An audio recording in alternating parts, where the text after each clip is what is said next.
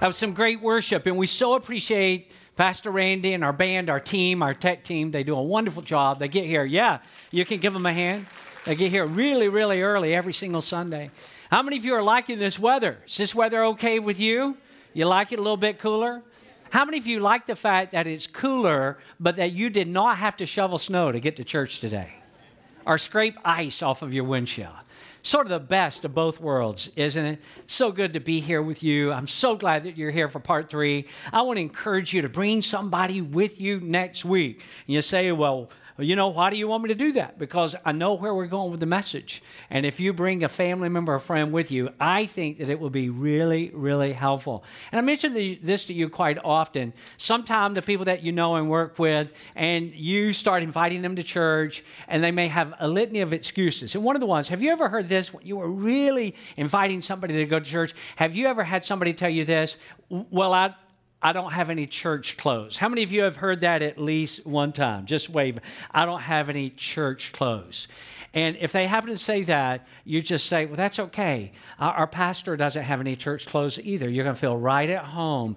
So you just share that with them and encourage them to come, not to use that as an excuse, but you bring them, and you really will be glad that they come with you next week. Hey, I want to give you really, I think, is an amazing update on something. A lot of you signed up to ring the bell for Salvation Army during the holidays. I do that every year. A lot of you do that every year. And the numbers and information that we were getting on the front end of this year's kettlebell ringing was this. And by the way, Salvation Army is like an incredible, wonderful, amazing organization. I know a lot of times when you're thinking about getting involved and serving and you wonder, you know, is this a worthwhile organization? Is it an altruistic organization? And I can tell you Salvation Army is phenomenal.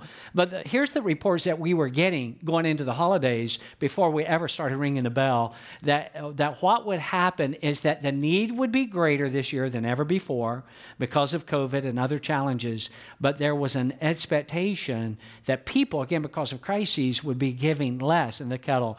Well, I want to just tell you, as a result of all the ringing that we did as a church, combined with our North Campus church family at 2 different locations, the money that we were used by God to help raise was 20% greater than the money last year when everything was somewhat normal. Isn't that amazing?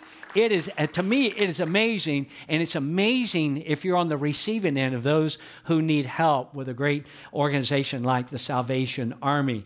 Well, in this series, we're talking about moving from here to there. How do I get from here, which is the place that I'm currently at, to the place that I know that God wants me to be? How do I move from point A to point B? Now, if you've been with us during the first 2 weeks, either in person or online, then you're already well acquainted with our theme for this series, and we'll keep it alive today and next week.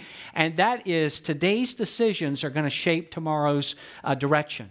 Let's say that again, just in case you weren't here or you haven't been watching, that the decisions that you and I are making today, like right now, are going to be the decisions that are going to help to shape our future. So it's really important that you and I are making right decisions now.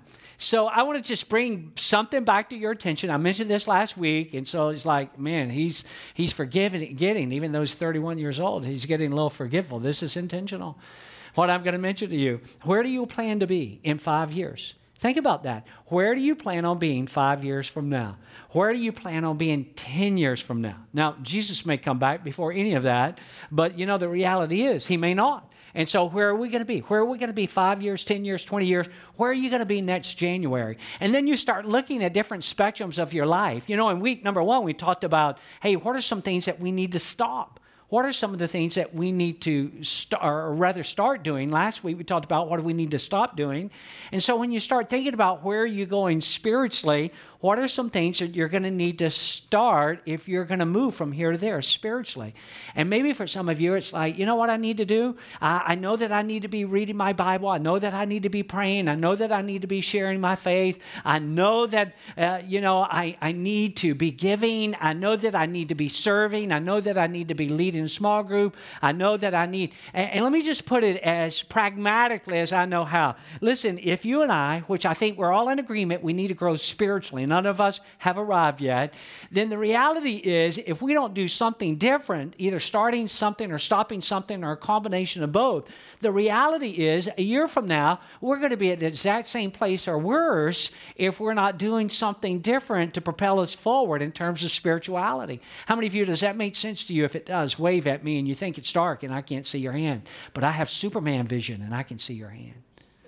So, all right, so where are you going to be physically? And some of you are like, wow, I really, really need to work on that. Where are you going to be next year? Where are you going to be 3 years or 5 years from now? Maybe this past year, you went for your annual physical and they're like, hey, your blood work and you need to watch this or you need to take that or you need to, cut this back or you need to start doing that. And you're like, well, hey, if I don't do something different, I'm not going to be able to get from where I'm at to where I want to be. If I'm at this weight now and I want to be at this weight, then I probably can't keep doing what I'm doing. If I want to be healthy, if I want to be more fit, if I want a good doctor's report after my annual physical next year, if I want to feel better, if I want to be more energetic, then the reality is you and I are probably going to have to do something different than what we're doing right now. If we say, well, what about in the context of my relationships? If I really want to have friends, but I don't have a lot of friends, or I really would like to develop this relationship, or I'm interested in this person, you're probably going to have to start some things. And if you're like saying, I want to have friends, but you're like an unfriendly person, well, you're probably going to have to change that. Well, I want to have friends, but every time somebody invites me to do something, I don't want to do it. Well, you probably are going to have to change that, relationally speaking. What about financially? You're saying, well, I know that I probably need to start some things and stop some things. And if you're just saying, here's my level, and I would encourage you, if you've never done this and you've got debt, you may want to go and calculate that and say, all right, and then once you get through crying, and sobbing and curled up in the floor like a baby, you say, all right, now it's time to tackle it. And I'm going to get out of debt, and I'm going to start building some savings, and I'm going to contribute to some retirement, and I'm going to, have a budget, and the moment that I put together a budget, you're going to feel like you've got a raise because now you know where your money is. And so it's just, how do I get from here to where I really know I need to be in my job or in my career or my education? So in week number 1, as I just mentioned, we talked about what are some of the things that we need to start. Last week, what are some of the things that we need to stop? And we're going to take a little bit different turn. And I think this is going to be helpful for all of us, me included. So if it's okay with you, I'm going to be preaching to myself a lot today. Here's what we need to talk about. Moving from here to there, when do we need to stay when it would be so much easier to go? Let me say that again. When we need to stay when the easiest route would be to go.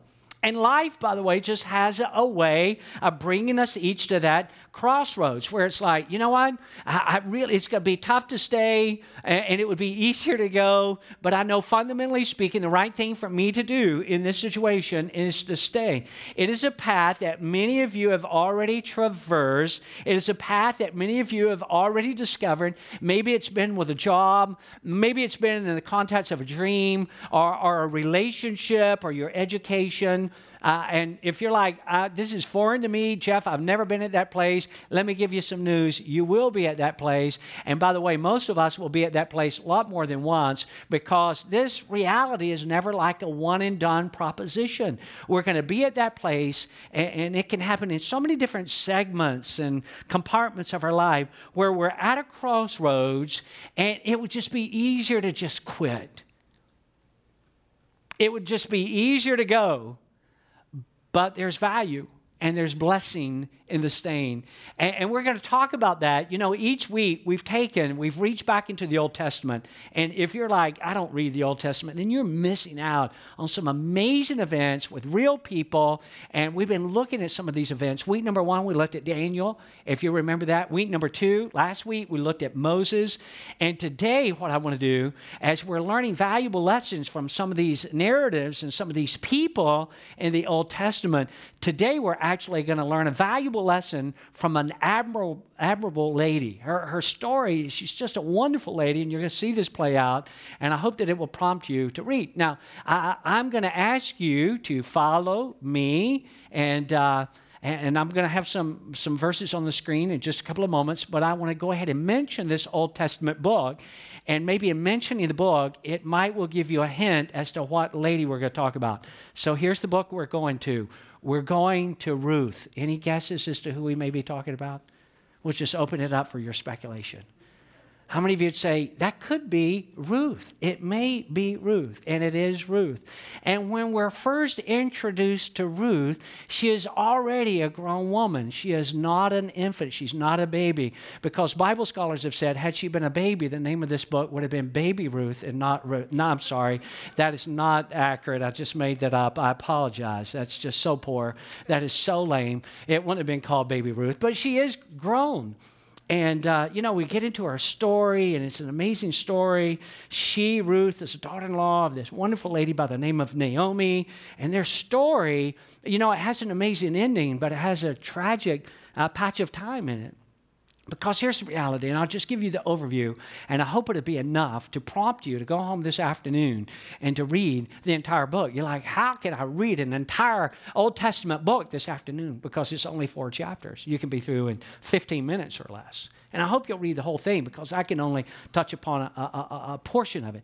So here is Naomi, and she's married to this wonderful guy, and he's got a very cool name. You may want to hold on to it for your future kids. His name is Elimelech. That's a great name, isn't it? Hey, Elimelech. And that's his name. And so there is a famine that takes place in Bethlehem in Judah where Naomi and Elimelech live. And so they need, for survival's sake, they need to go somewhere else because of the famine. And so of all places, they go to a place called Moab. And they have a couple of boys, and the names of their boys, here's the names of their sons, Mahlon and Chilion, and they take their young sons with them, and their young sons grow up, and they start noticing women, and they're like, we think we're interested in girls, and eventually they get married, and so life seems to be clicking along. They have avoided the famine back in Judah, but then tragedy strikes. And that is that Naomi loses her husband, Elimelech. And then some span of time later, chronologically speaking, it seems that maybe it was several years later, but actually Naomi loses not only her husband, but she actually loses her 2 sons. They pass away as well. Mahlon and Chilion, they pass away. And so you have the picture by now. This is tragedy times 10, to the 10th power. And so you've got Naomi, and she's lost her husband, and she's lost her sons, and her 2 daughters-in-law, they have lost their husbands. And so here is Naomi, and here she is with her 2 daughter-in-laws, and it's not on the screen, but this is the B part. By the way, because I never explain these things, so if I say B part, then it's like the second part of the verse when I may not read the whole verse, or the A part, the first part of the verse, and sometimes like I'll do today, you may hear me say like in 1:5, and I may not say chapter 1 in verse 5 or 1:10 or whatever, 2:11 and 12. So if you hear that, then you know A or B, first portion or second portion of a verse. If I just don't give chapter and verses and just say like 2:11, it's chapter 2 and verse 11. Thought I'd mention that because sometimes we make assumptions. Everybody knows what that means. So in chapter 1, here's what we read. This is the B part of verse 5. It says, and Naomi was left without her 2 sons and her husband. And you know what this means, because in today's economy, in today's structure, there's a lot of safety nets for people that fall on hard times. There's a lot of things that can come in and provide some substantial help to help people get through the tough times in their life. But in this time period, at this era, it was not going to be. In fact, because Naomi had lost her husband Elimelech, her means of support had gone. And then in a case like that where there was a widow, the boys would, they'd sort of take care of mom and pitch in and help with mom because there was going to be no other means of financial support. But now these sons are gone. And so as a result of that, just practically speaking, and you need to read the story, but Naomi is going to be reduced to a beggar because she has no other way. She has no other way. There were not the opportunities, wonderful opportunities that ladies have available to them today. So it's not like that she can go out and get her a job. So really, she knows that probably for the rest of her life, she's going to have to beg in order to make ends meet. And she's not really excited about the prospect, in her case, future marriage and all of that. So she's just like, you know what I need to do? The famine had passed back in Judah. And so she's like, you know what? If I'm going to be reduced to begging, then by all means, it would probably be easier to do that in a place that I'm from and somewhat known than to try to sustain life in a strange place, at least strange to me, like Moab. And so what does she do? She will return home, but she will not do so without a tearful goodbye by saying to her daughter-in-laws, you remember where they're from. They're from Moab, where she's living. And so she's going to say goodbye to them, and she dearly loves them. And they're all really at this stage in her life, Naomi has, but there's just no way she feels that she could ever ask her daughters-in-law to relocate to Judah, where she's headed back to. So she's just going to say goodbye. She's going to release them from any sense of obligation they feel that they may have to her. And so maybe she's hoping that some way, somehow, as I go back to Judah, these daughter-in-laws that I love, that they'll be able to just, take the broken pieces of their life, and maybe there'll be some sense of normalcy they'll be able to get back to one day. Maybe they'll be able to pick up the pieces, hopefully remarry one day, be loved and cared for again, maybe have some kids, and maybe again things are going to be normal for them once more. So in 1:8, Naomi initiates this communication with her two daughter-in-laws, and that's where Ruth comes in. And she's going to share this, and she's going to have the same conversation at the same time with both of them. And so she's going to share this with Ruth and her other daughter-in-law named Orpah. And so she starts this conversation with him, and she's like, everything that I've told you, and here's what's going to happen. And so I'm going back home, and so I just want to release you. Go back to your families, pick up where you left off. I wish you well. And Orpah, who also loves her mother-in-law, and there's no shame in what she does. Anybody would understand it. She's not painted in any bad light. So Orpah takes Naomi up on her suggestion, and she says, well, I'm going to remain in Moab. And by the way, Orpah went on to have a great life. You know this. She had a TV show, and she is an author in her own magazine and appeared in some movies. Okay, maybe it's not the same person. Now, I'm going to give you some bonus information here. All right, you ready for this? Maybe you've never heard this before. You know Oprah? Everybody knows. How many of you know more about Oprah than you do Orpah? How many of you know this? When Oprah was born, you know what her name was? It was Orpah. In fact, Oprah was named after this Bible character that we're mentioning right now out of Ruth, but people were always mispronouncing Orpah, and instead of saying Orpah, they were saying Oprah, and so as a result of that, Oprah stuck. So if you could see a copy, and you can check this out on your own, if you could see a copy of Oprah's birth certificate, it doesn't say Oprah, it says Orpah. So that's free information. I just wanted to give that to you. That cost you nothing. But back to Ruth. So her reaction to Naomi, and again, Naomi's recommendation, and there's nothing wrong with how Orpah, that's just a normal and usual response. But how Ruth responds is clearly different. And this is where we pick up with the verses on the screen. I want you to look at this right here. Naomi then said to Ruth, look, your sister-in-law is going back to her people and her God. She's doing this. Why don't you go with her? You're from Moab too. You can go back to your families. Ruth answered, please don't tell me to leave you and return home. Look at this next portion right here. I will go where you go. I will live where you live. If you're going back to Judah, guess what? I'm going to be right on your heels. And by the way, your people are going to become my people. And I know in a place like Moab that there's all these pantheons of gods. But Naomi, I just want you to know, I'm not only going back to your land and to your people, I'm going to your God.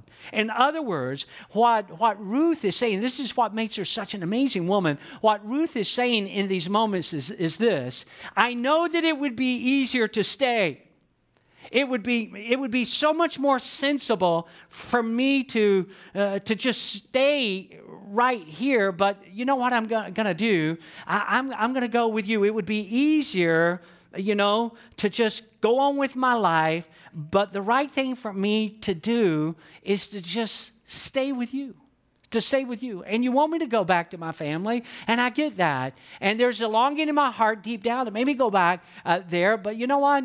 It's just the right thing for me to do is to stay with you. I'm not going to go back. I'm going to stay with you. So Naomi and Ruth, and this is a fascinating story.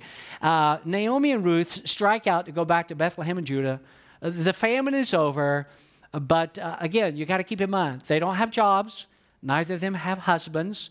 Neither of them have any means of financial support. There's no kind of system to prop them up until things get better. And so they're going to be together, but they're both going to be beggars. Now, I'd love to chase this, but I only have 15 minutes left, and I don't want to do it. But in the law, it would say things like this. If you had a rich landowner, and there were crops, and when it came time for harvest, it would be like if you have grapevines, don't take all the grapes. Leave some behind for the poor. How many of you have ever read that in the scriptures before? And when you're harvest, you don't have to harvest to the edges of your field. Hey, leave something behind, because in that culture, in that day, there would be those just like Naomi and just like Ruth, who would have to resort to begging. And so, of all things, Ruth ends up in the fields of a wealthy landowner, and this guy, his name is Boaz.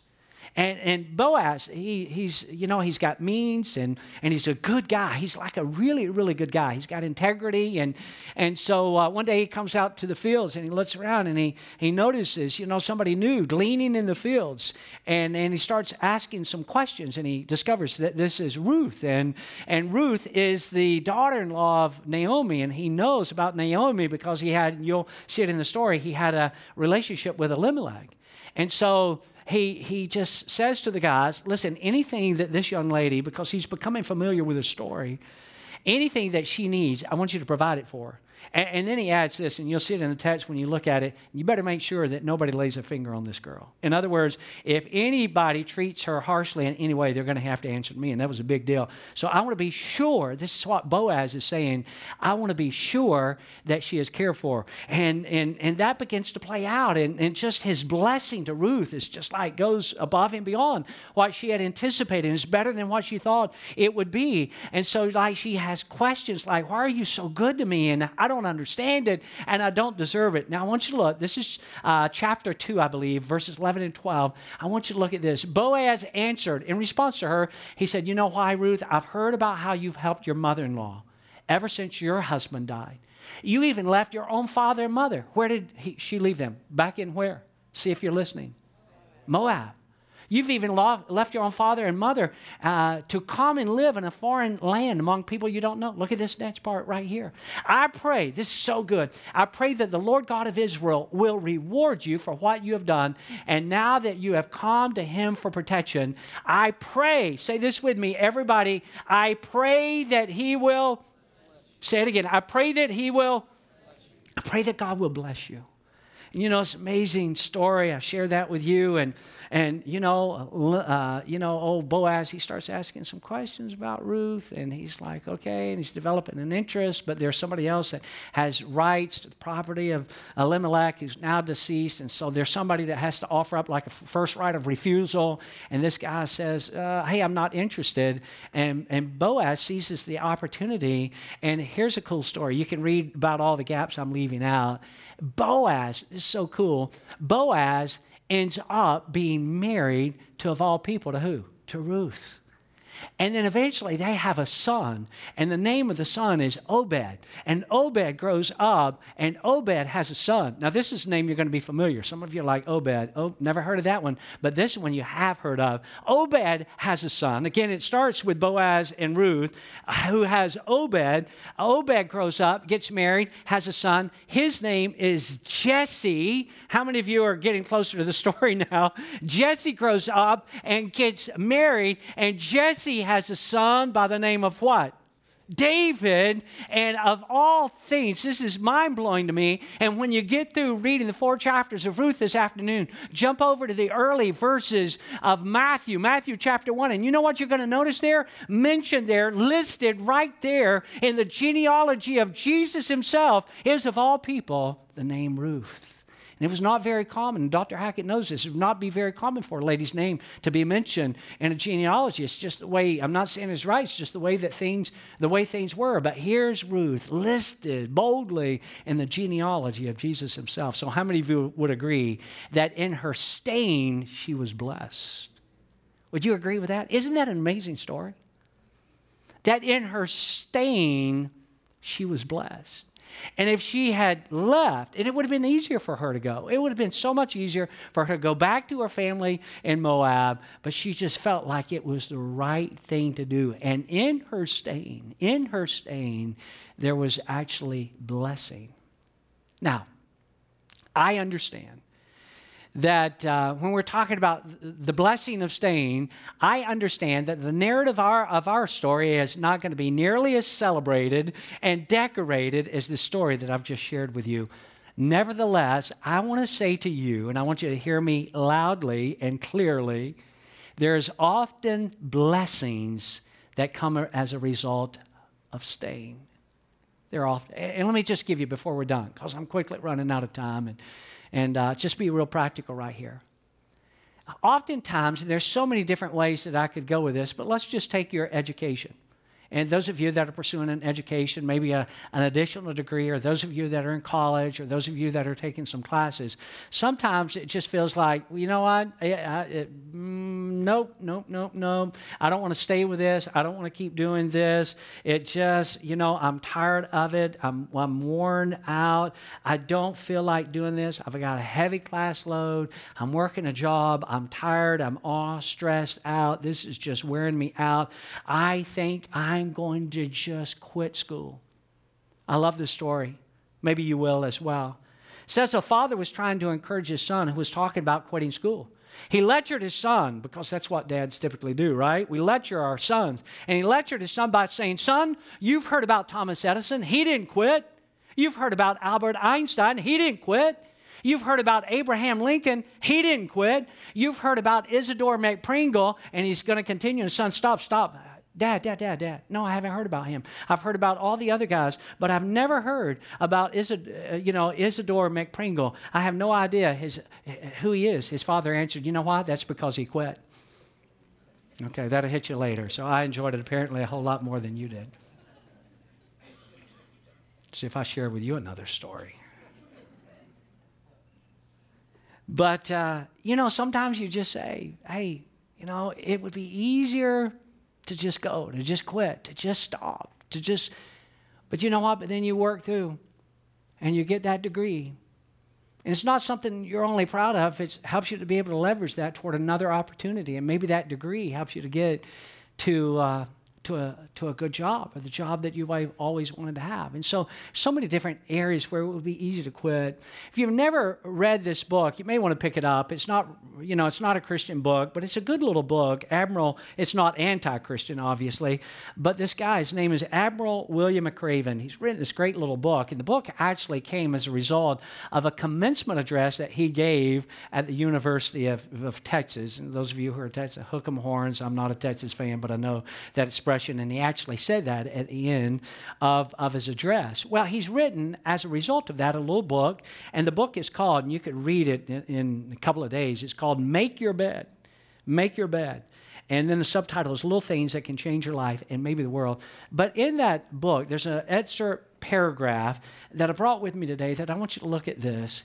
And what he said. He said, of all the lessons I learned in SEAL training, this was the most important. Never quit. It doesn't sound particularly profound, but life constantly puts you in situations where quitting seems so much easier than continuing on. That's part. Where the odds are so stacked against you that giving up seems the rational thing to do.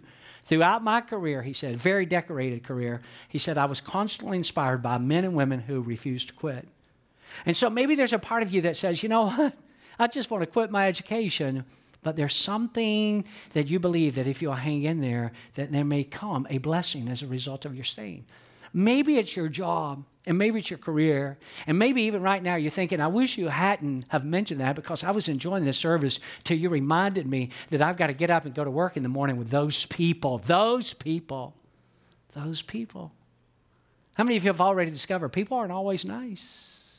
How many of you have discovered not everybody in the whole wide world loves you? How many of you have figured that out already? And how many of you are like me? You just don't understand what their problem is.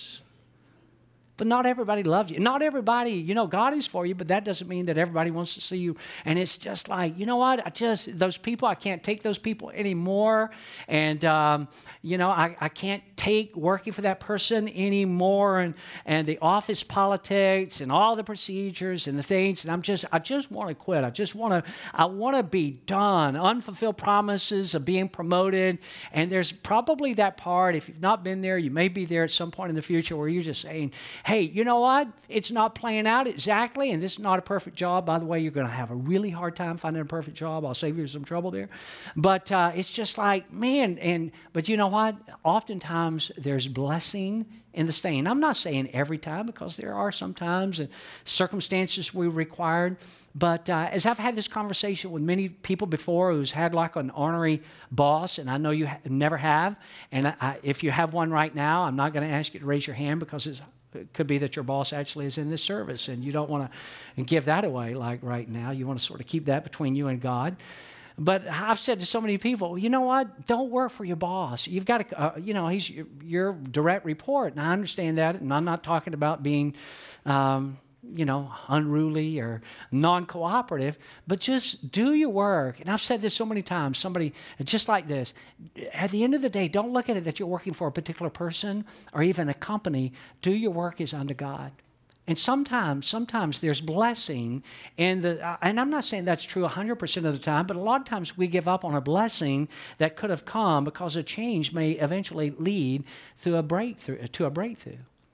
And sometimes in the context of a friendship, it would be easier to just go than to stay. In the context of a marriage, it would be easier to go than to stay. And some of you, and I have a heightened sensitivity toward this, because all of you who know me know that I've come from a broken family where there was divorce, and I have sensitivity toward that. And some of you, that may be on your past resume before, and you can't do anything about that now, and you can't go back, and it's happened, and you got to move forward in your life. But there's times that you just want to say, hey, it would just be so much easier than to just go. That would be the easiest path, is to just, but I think, and you feel something resonating, and you just sort of say it, but I feel like what God wants me to do is I just need to stay. And I'm not talking about, and I don't have time to even address this, in a place where it's going to be abusive and you're somebody's punching bag, and that's a whole different story. But there's times where it's just, hey, we just need to get some help, or we need to go for some counseling. And I just need to see the other person's perspective, and I need to be sensitive about what their needs are and not be constantly consumed by what my needs are. And I just need to be unselfish. And you just say, you know what, I'm just going to hang in there, and I'm just going to, and there may be that you find that there comes a blessing in staying when it would have been easier to go. And that's true. Sometimes people have this in their relationship with God, even. That it would be easier to go, because it's like, well, God, you didn't answer this prayer, and I prayed that they would be healed, and I just prayed that this would happen, and they died anyhow, and this happened in my life, and this crisis, and this, and God, I'm just, number one, I don't understand it. By the way, I'm ticked off about it, and I'm really angry, and I'm mad at you, and by the way, God, this is all your fault. You caused it, or you didn't prevent it. But then something just tells you the right thing to do is not to flee. It's not to go, but to stay, and you're just really honest with God, and God can handle that. And you're like, God, I don't clearly understand this. I don't clearly understand this, God. I don't understand. It seems like you could have prevented this from happening. You could have caused this, on the other hand. But God, here at the end of the day, I'm just going to trust you, and I'm going to remember that your love is amazing, and it's infinitely perfect in every way, and it's irrational, your love is, and it's unconditional. And I remember your grace, and I remember your forgiveness, and I remember your presence and your power that is at work in my life. And sometimes, just like for Ruth, when it would have been easier to go, there's a blessing in the staying.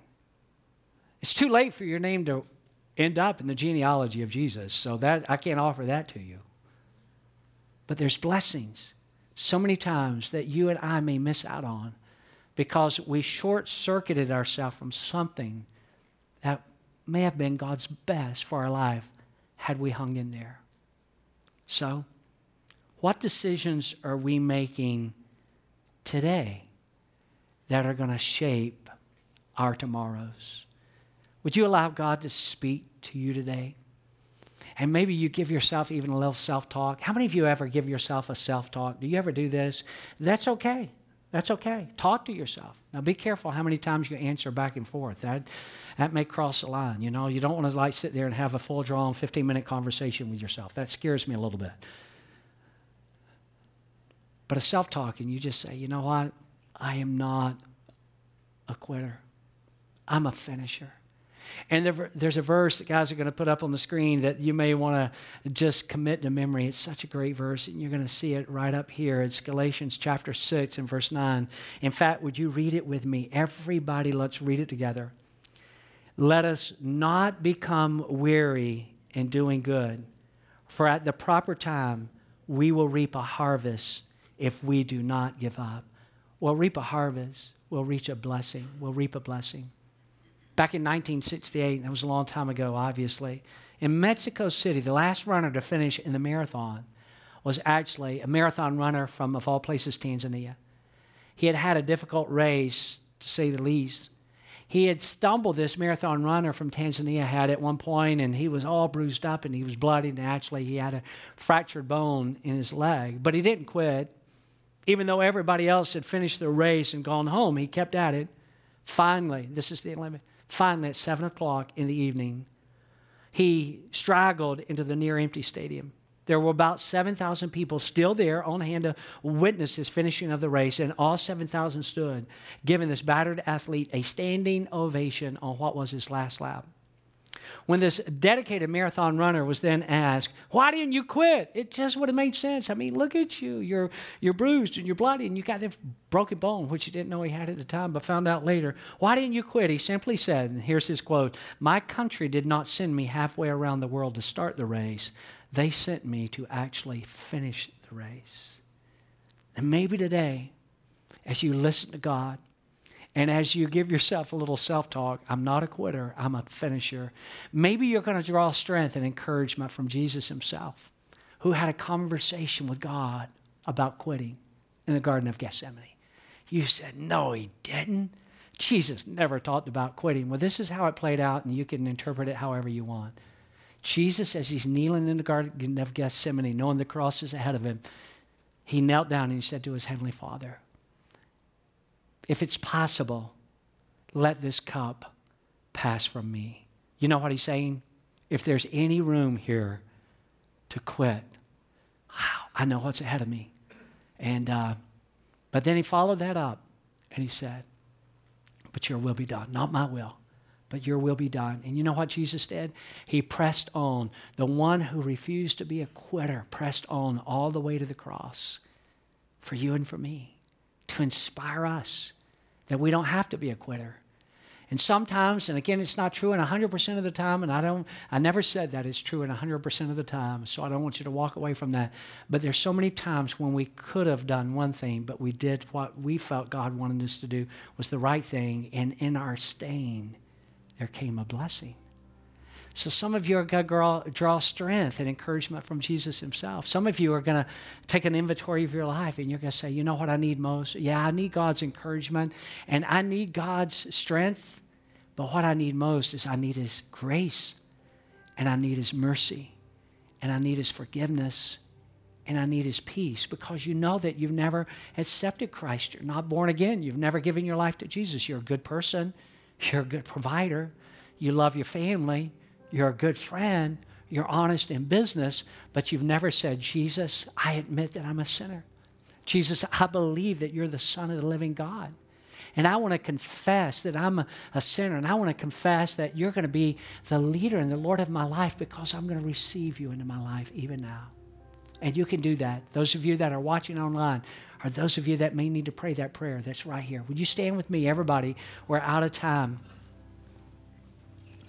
With your heads bowed and your eyes closed right now, maybe you find yourself in a situation. Maybe it's a job. Maybe it's your education. Maybe it's a relationship. Maybe it's some other dimension of your life. And it would be easier to go, but you just sense today that God is telling you to just stay. Like Ruth, it would have been so much easier to go. But there became this amazing blessing in her saying, how many of you, God is just speaking to you, heads are bowed and eyes are closed, and you just feel there's something in your heart that just says, hey, I need to stay at it. I don't need to be a quitter. I just need to be a finisher. If that's you, would you just sort of wave your hand and wave at me like this? Just sort of wave it. Just wave it. Maybe in your job. It may be at school. It may be some other area of your life. Yeah. And I want to pray for you. How many of you right now, you'd just say, Jeff, again, heads are bowed and eyes are closed. Those of you that are in this auditorium and those of you that are online, and obviously I can't see your hand if you're watching online, but if you just say, hey, I'm not born again. I've never received Jesus into my life, but I want to receive Christ. I need his grace. I need his mercy. I need his forgiveness in my life. If that's you, would you just lift up your hand? Lift up your hand straight up into the air, and let me just pray for you right here, right now. Dear Jesus, we just pray that you would come into our life. We need your grace. We need your mercy. We need your forgiveness. We need your peace. And God, we need you to come and to be the Savior and the leader of our life. Jesus, come into my heart today. Jesus, forgive me of my sins. Jesus, make me a brand new creature in you. Old things are going to be passed away. Everything becomes new. And God, I just pray that. I pray strength and encouragement for so many today. Maybe they're entrenched with a job that if they did what they wanted to do, they'd walk off the job tomorrow. They'd quit school. Or God, they'd just say to you, forget you, God. You could have stopped this or you could have made this happen, but they're going to come back and they're going to know, God, that you are for them and not against them and you love them and they're not going to quit on their relationship with you. So I pray that you would empower them today. I pray that you would give them strength today. And we ask this in Jesus' name. And everybody said, amen. Amen. Thank you for being here today. See you next week. If you're new, come by. I'd love to meet you out at Guest Central. God bless you, everybody. I love you.